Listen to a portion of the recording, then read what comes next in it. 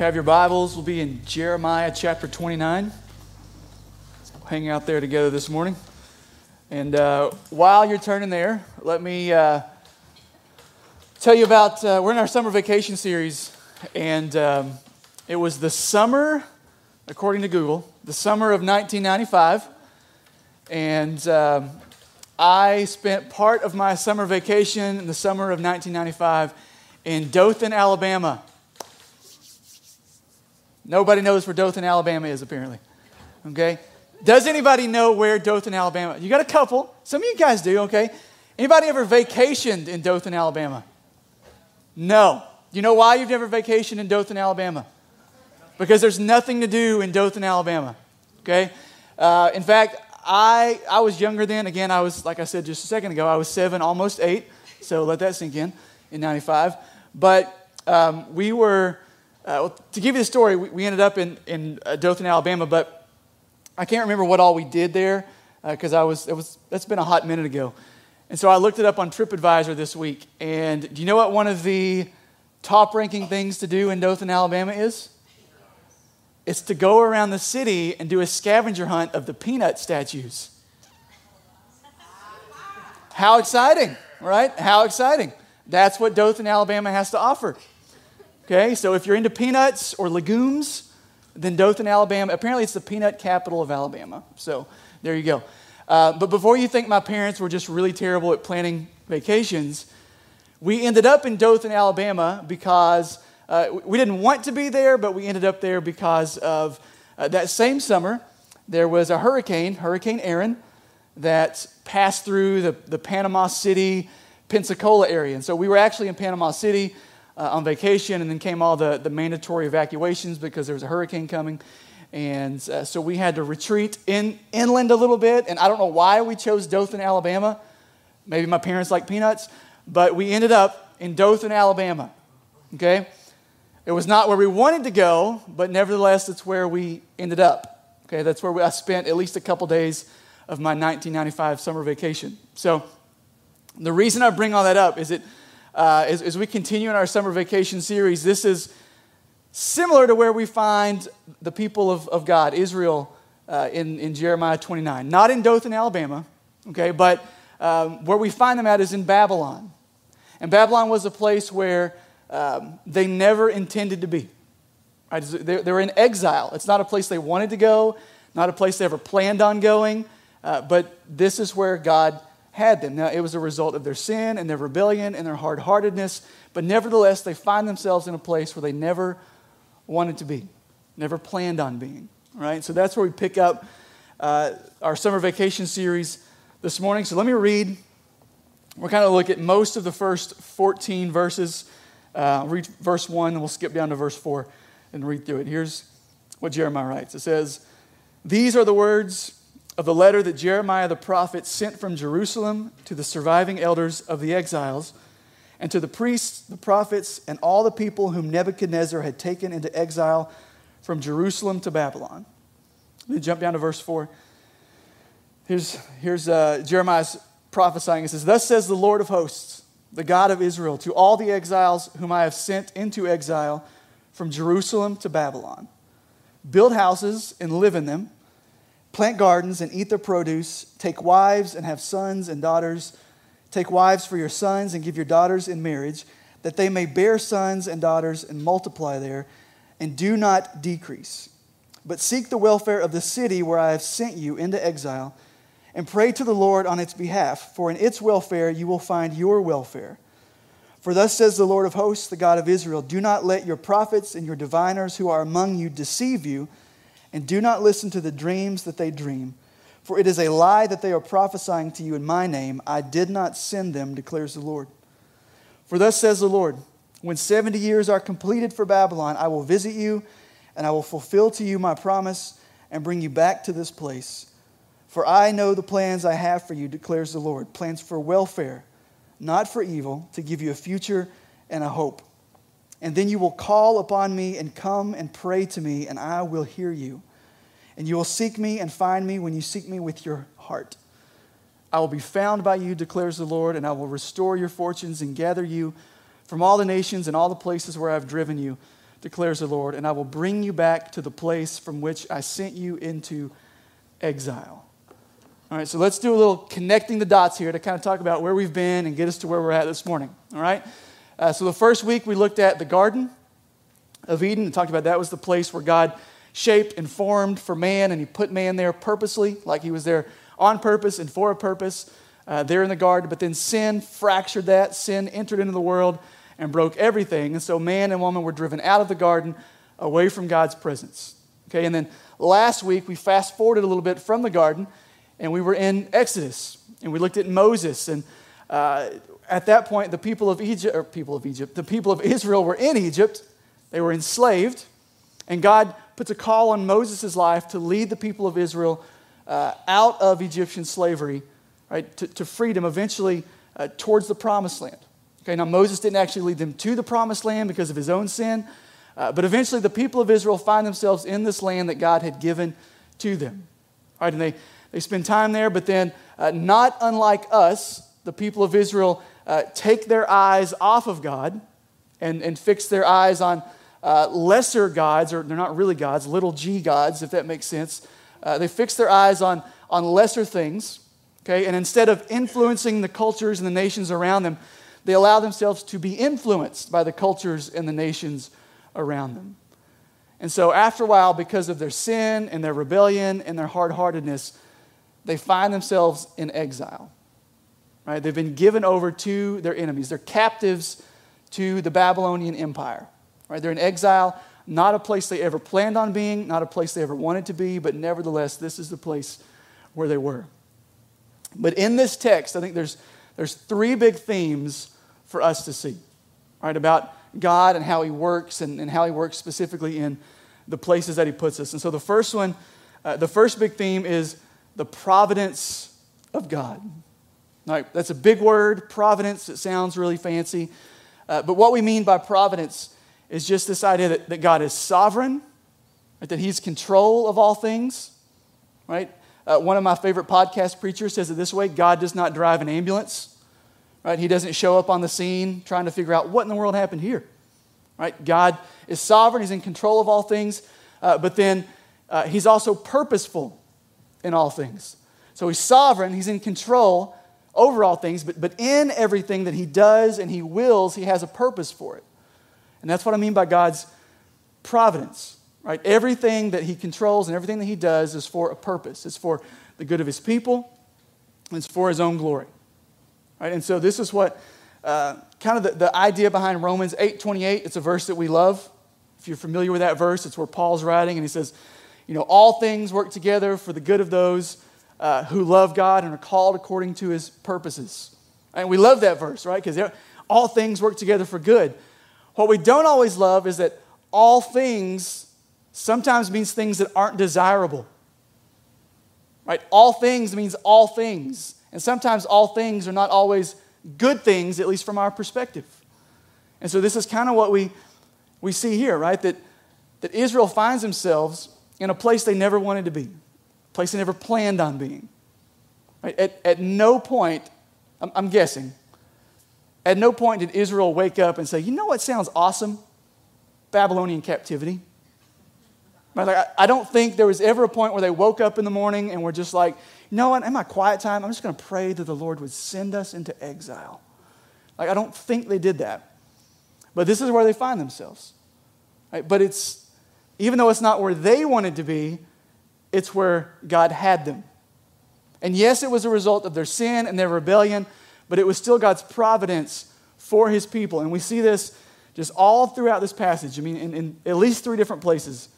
We see God sending them into exile. So verse 4, he says, I have sent them into exile from Jerusalem to Babylon. It's the Lord that sent them from where they called home into captivity. He says again in verse 7, right? He says, seek the welfare of the city where I have sent you into exile.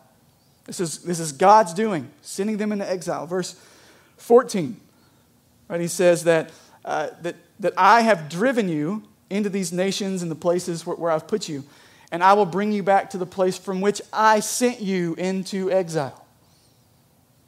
Even though Israel had no desire to be in exile, God had a desire for Israel to be in exile, right? And if we could just kind of fast forward to us today, what kind of an application point for us. Sometimes the places that we never wanted to be are still the places that God has for us, right? Sometimes the places we never wanted to be are exactly the places that God has for us. The hospital room, the cancer treatment facility, the counseling session. I mean, we could go on and on and on, right? All of us have different lives and different stories and different circumstances, and oftentimes the circumstances that we would never wish upon ourselves are still what God has for us, and they are the place that He's put us on purpose. And we may not understand it, right? I don't understand some of the places I've been. You probably don't understand what God is doing in some of the places that you've been. And the reality is we may never understand on this side of eternity why God puts us in some of those places. But if we believe that God is sovereign, and we believe that God is doing all things on purpose and puts us in places for a purpose, and we believe in God's providence, right, then the reality is even the places that we don't want to be are still the places where God has put us. And they're part of His providence for our lives. And if we'll lean into that, even though it's impossible to wrap our heads around that sometimes, but if we'll lean into that, I think it gets us that much closer to stepping into the second point, and that's the plan of God.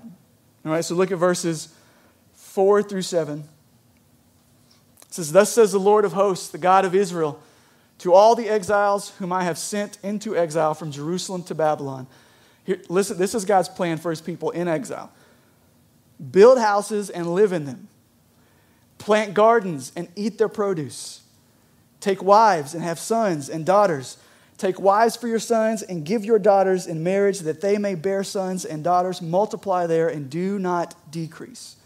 But seek the welfare of the city where I have sent you into exile. And pray to the Lord on its behalf. For in its welfare you will find your welfare." So what's happening here is they find themselves in exile. They're held captive by their enemies, right? In a land they never wanted to be in.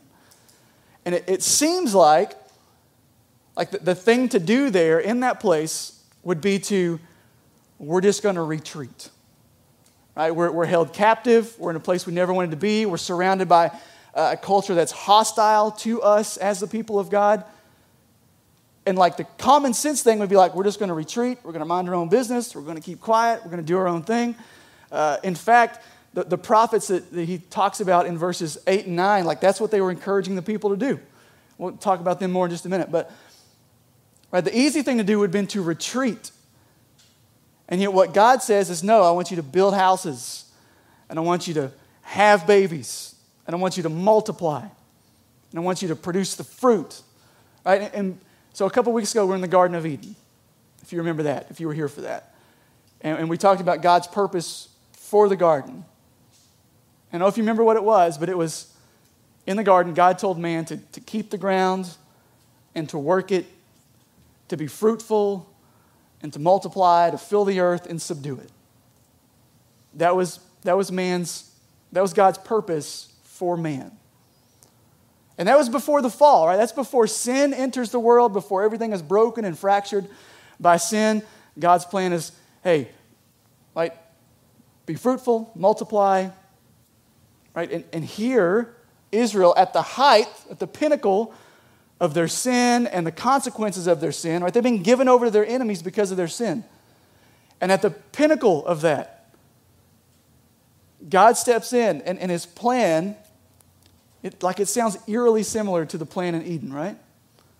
In Eden, it was be fruitful and multiply, work the ground.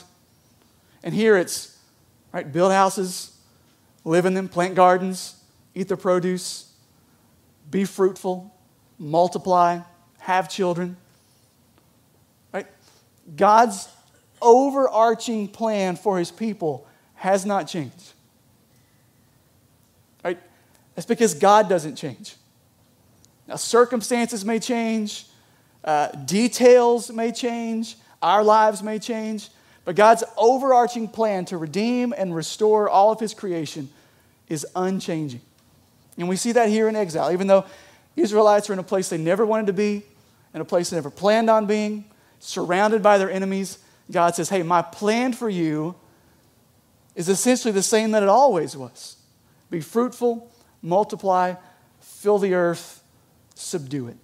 Exercise dominion over all these things. That's what he's called them to. But going on, the specific word that keeps popping up in there is this word, welfare. Right? He's given them welfare. He wants them to work for the welfare of the city. And it's just kind of for the good or for the peace of the city.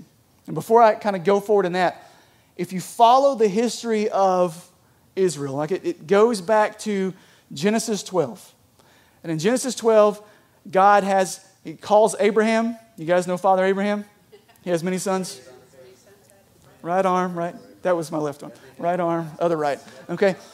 So God calls to Abraham and he says, hey, I want you to go to a land I'm going to show you. I'm going to make a nation out of you. You're going to be a great nation and you're going to be a blessing to all the nations of the world. Right? And then you trace that down to where we're at now.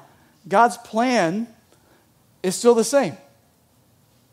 Because he told Abraham, this nation I'm going to create out of you is going to be a blessing to the world, to all the nations. And here in exile, God's telling the people of Israel, hey, I want you to be a blessing to this nation that you're in. I want you to work for their welfare and for their good. Now back to this word welfare. The Hebrew word is shalom. It's a fun word to say if you want to go ahead and try it. There you go. You enjoyed that, didn't you? So, I'm getting off track here, but the first time I heard the word shalom, I'm a NASCAR fan, and there used to be a guy that would pray before the NASCAR races, and every time he would pray, he would say, amen and shalom. And I never knew what it meant. But anyways, side note, that had nothing to do with anything. I got to get back on track. So shalom, here's what it means. It's this idea of peace, but it's not just like the absence of conflict peace. The word to the original audience in the original language was much more this idea of like comprehensive wholeness. So it's basically this idea that everything is made right. Right? It's not just the absence of conflict, but it's that all things are as they should be. So what he's getting at here is I want you to work for the welfare of the city. In other words, I want you to labor to help the city be complete and whole and as it should be. It's a holistic word, if you're following. It's not just physical needs, but it's also spiritual needs. Right? It's both and. And so what God is calling his people to is I want you to work for the shalom, the peace, the welfare, the physical and the spiritual good of this place where I've put you. All right, now, a lot of times in the church world, I don't know if you guys see this, I see this a lot, kind of studying and looking at the landscape of things. Oftentimes, churches will kind of land in one of two places on this. Right? They'll be over here and they're just going to say, we're just here to preach the gospel. That's all we're going to do. Right? Preach the gospel because it's the most important thing. And I would say, yes, the gospel is the most important thing. Right? There is no news better or more important than the life, death, resurrection of Jesus Christ in our place for our sins. That is the most important news. Okay? So some churches will land over here and say the gospel is the most important thing. All we're going to do is preach the gospel. All right, and then some churches land over on this side and they say we're going to work for the good of the community. And it's more of we're just going to work for the social benefit, some sort of social reform, like that kind of thing. All right, sometimes it's called the social gospel. And sometimes churches do that to the exclusion of the gospel itself. Right? But what I think the Bible calls us to is we don't have to choose one side or the other. Right? We don't have to decide we're only going to preach the gospel or we're only going to work for the good of our community. I think like the Word of God would call us to both. Right? It's not either or, it's both and. Like as the people of God, this is what we're called to work for the welfare, the shalom, the comprehensive wholeness of the city. And that includes both spiritual and physical. Right? So yes, we want to be a church that preaches the gospel and makes much of Jesus, right? And lifts up the name of Jesus so that he can draw men and women unto himself. We absolutely want to do that. And then we also want to roll up our sleeves and work for the good of the city. And here's my example for this. It's actually a guy, maybe you've heard of him. His name's Jesus. Is this not what Jesus did? Right? Jesus shows up on the scene, and he's preaching repentance. He's preaching the forgiveness of sins in him alone. But then he's also healing, and he's feeding, and he's meeting physical needs. Right? It doesn't have to be a one or the other. It's both and. Like, this is what God called his people to in Israel, and as God's people today, man, this is what we're called to preach the gospel, but to also love our neighbor as ourselves, which has some physical implications to it, right? So we got the providence of God, we got the plan of God, and here's the last thing, the promise of God. So verses 10 through 14. It says, "For thus says the Lord, when 70 years are completed for Babylon, I will visit you, and I will fulfill to you my promise and bring you back to this place." And here's the verse we all know and love and probably have hanging in our house. "For I know the plans I have for you, declares the Lord, plans for welfare and not for evil, to give you a future and a hope. And then you will call upon me and come and pray to me, and I will hear you. You will seek me and find me when you seek me with all your heart. I will be found by you, declares the Lord, and I will restore your fortunes and gather you from all the nations and all the places where I have driven you, declares the Lord. And I will bring you back to the place from which I sent you into exile." So, I didn't read the verses, but again, in verses 8 and 9, what you have is God speaking to these prophets and diviners, and he's saying, hey, don't listen to them. And the reason he says don't listen to them is because if you go back and read, they were prophesying just a short stay in exile. Hey, you're not going to be here long, just going to be a couple of years, so, just kind of keep to yourselves, right? This will be over soon. And then God, speaking through Jeremiah, shows up in verse 10, he's like, yeah, don't listen to those cats. You're going to be here a while. Right? He says 70 years, right? An entire generation. You're going to be in exile, in captivity, which kind of reshapes verse 11, right? The verse that we love. Sometimes we interpret it through this idea of like the American dream.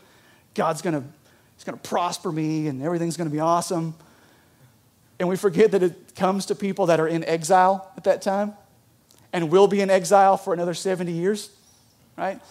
But the point is that God, even though they've sinned and they've rebelled, and even though they're where they are because of their hardness of heart in combination with God's providence, what we see here is that there's still a promise. So even though they're going to be in exile for a long time, they're not going to be there forever. Right? Even though their sin and their rebellion and their hard hearts led them to captivity, what God shows up and says is, no.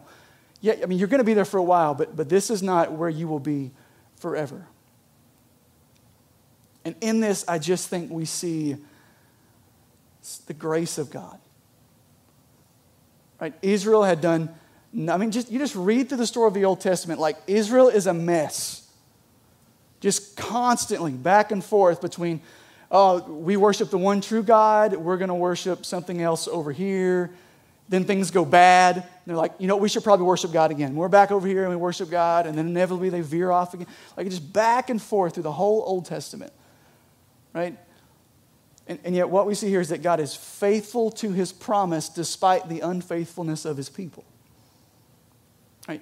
He disciplines them for their sin and their rebellion, but he also says there's a promise that this place I have for you is not forever.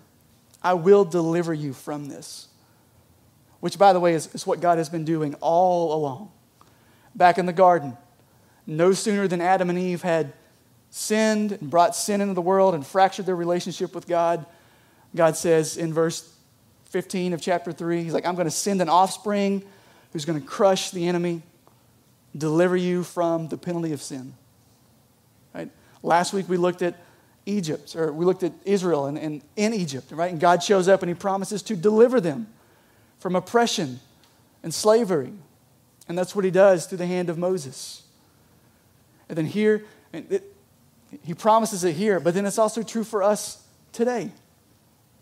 Right? That the one promised way back in Genesis 3, Jesus has come to deliver us not from oppression in Egypt, not from captivity and exile, but saved us from the ultimate thing we're enslaved to, which is our sin. Right? That's where Jesus shows up on the scene. So even in this, you see God's plan of deliverance traced throughout the whole Bible. This is his promise. Right? The promise of God here in this text is to deliver his people.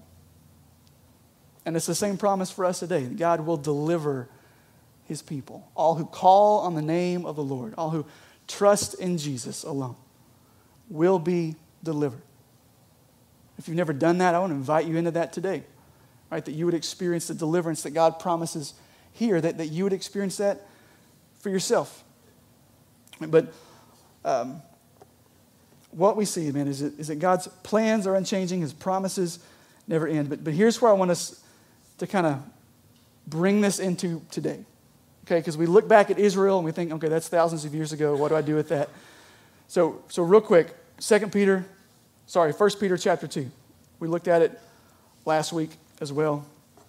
Let me read these verses again, though. 1 Peter chapter 2, verse 9 says, "But you are a chosen race, a royal priesthood, a holy nation, a people for his own possession, that you may proclaim the excellencies of him who called you out of darkness into his marvelous light. Once you were not a people, but now you are God's people. Once you had not received mercy, but now you have received mercy. Beloved, I urge you as sojourners and exiles to abstain from the passions of the flesh which wage war against your soul. Keep your conduct among the Gentiles honorable, so that when they speak against you as evildoers, they may see your good deeds and glorify God on the day of visitation." I don't know if you caught that, but so this is 1 Peter writing to first century followers of Jesus. So different place, different time, but they are like us, or I should say we are like them. We are followers of Jesus. And do you see what Peter referred to them as? Sojourners and exiles. The point being that for all who have trusted in Jesus and are followers of Jesus, right, in a sense, we are exiles. Where we are now is not where we are ultimately meant to be. Right? As good as, and I love America, here in a few weeks, we're going to have a cookout on the 4th of July, and we're going to light gunpowder on fire and look at it blow up in the sky, and it's going to be awesome. As good as America is, this is not our ultimate home. We are not ultimately citizens just of this nation. If you've trusted in Jesus, you're a citizen of an entirely different kingdom. We are exiles. We are sojourners. We're just passing through. Right? But that doesn't mean that we withdraw from where we are now. Because as God's people, He's called us to work for the welfare of the places where He's put us. The shalom. I just like saying that word. Right? That's what He's called us to work for. And so I just try to think, what are some tangible examples of ways we could do this? And then it just hit me. We just did this a couple Saturdays ago. Valley Creek Go. If you have no idea what I'm talking about, we just came together as a church body and we went out into the community and we just worked for the good of people in our community, different organizations, different community partners. Right? That's what it looks like to work for the welfare, the shalom, the peace, the comprehensive wholeness of the city. Right? We rolled up our sleeves and we partnered with Clarity. Right? We tried to serve young families and new parents so that they would know that there's a people who love Jesus and love them and want to see them flourish and thrive. We worked with Habitat for Humanity, like building houses. That's like literally what the text says, right? Build houses and live in them. Right? We built houses for some families in our community so that they would have a place to call home. That's what it looks like for us to be on mission doing this type of thing. Right? It's like serving Mission Hope for Kids, right? Investing in the next generation so that they would flourish and thrive. Right? It's something as simple as donating canned foods for our neighbors next door at Helping Hand of Hope so that people have food to put on their table. And here in just a few weeks, when we start trying to push you guys to help us get Christmas gifts for affordable Christmas, yes, Christmas in July. We're not going to celebrate Christmas in July, but we're going to push for you to donate some gifts and stuff. It's so that families in our community will be able to give their kids Christmas gifts on Christmas morning. Right? All of these are ways that we work for the welfare of our city. Right? But to take it out of, right, like to push it even further, sometimes it doesn't just need to be things that the church organizes. Right? It's us at an individual level, working for the welfare and the peace and the shalom of the city. So it's stuff like, if you are in the medical field, be the best doctor, nurse, therapist, whatever that you can be. Because a healthy city is a better city. Right? If you work in education, if you're a teacher, right? Teach, administer, whatever it is that you do it to the best of your ability, because an educated city is a better city. And if you are a businessman or a businesswoman, right? Man, do all that you can so that your business would grow and thrive, because a city with a good economy is a better city. Right? This is stuff that all of us, it's not just for some like higher level of people. This is like everyday people just going into the places where God has put you and saying, I'm going to work for the good of the city, for the welfare, for the shalom. But it's not all just physical stuff, it's also spiritual. Maybe it means inviting your neighbor over for a meal, to get to know them. Look for opportunities to build bridges and have gospel conversations. It could be, if you live in a neighborhood, maybe just doing a little walk around your neighborhood, praying for the people that you come in contact with, or praying for the homes and the families that live there. It might be the next time a coworker shares something with you, like a struggle, you pray for them. And like actually pray for them. Like not just be like, oh, I'm going to pray for you, man. Like actually like stop where you are and say, hey, can I pray for you right now? That's working for the welfare of the city. Right? This is what God has called us to at His people. Not either or, not just spiritual, not just physical, both and. This is what the Lord has called us to. That we would live on mission where God has us, knowing that His plans succeed. Right, we've seen it already. His plans succeed. And here's the deal. God doesn't need us to accomplish His plans or His purposes. He's perfectly powerful and capable enough on His own. Okay, but for reasons that I don't fully understand yet, He's like a father who invites his kids to work with him. Like sometimes I invite my kids to work with me on stuff in the garage, knowing full well it's just going to make my job a lot harder. Okay? But I invite them into that. This is what God has done for us. He doesn't need us, and sometimes we're going to really screw it all up, right? And yet He still invites us to play a part in what He's doing.